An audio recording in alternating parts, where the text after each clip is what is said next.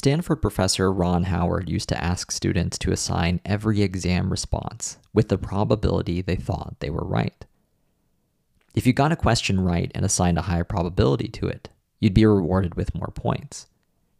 If you got a question wrong and you assigned a high probability to it, you'd be penalized by losing more points.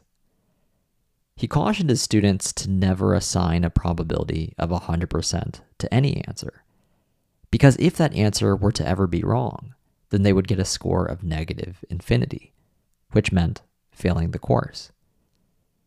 In other words, as long as students never assigned 100% certainty to any of their responses, they stood a chance to thrive in the course. The goal of this exercise was to offer a simple yet profound lesson that would hopefully transcend the classroom. There's always going to be some uncertainty that cannot be resolved, so it's in your best interest to not be 100% certain about anything. As long as you are willing to maintain some uncertainty, you retain the humility required to be able to recognize when you're wrong so that you can learn and improve in your domain.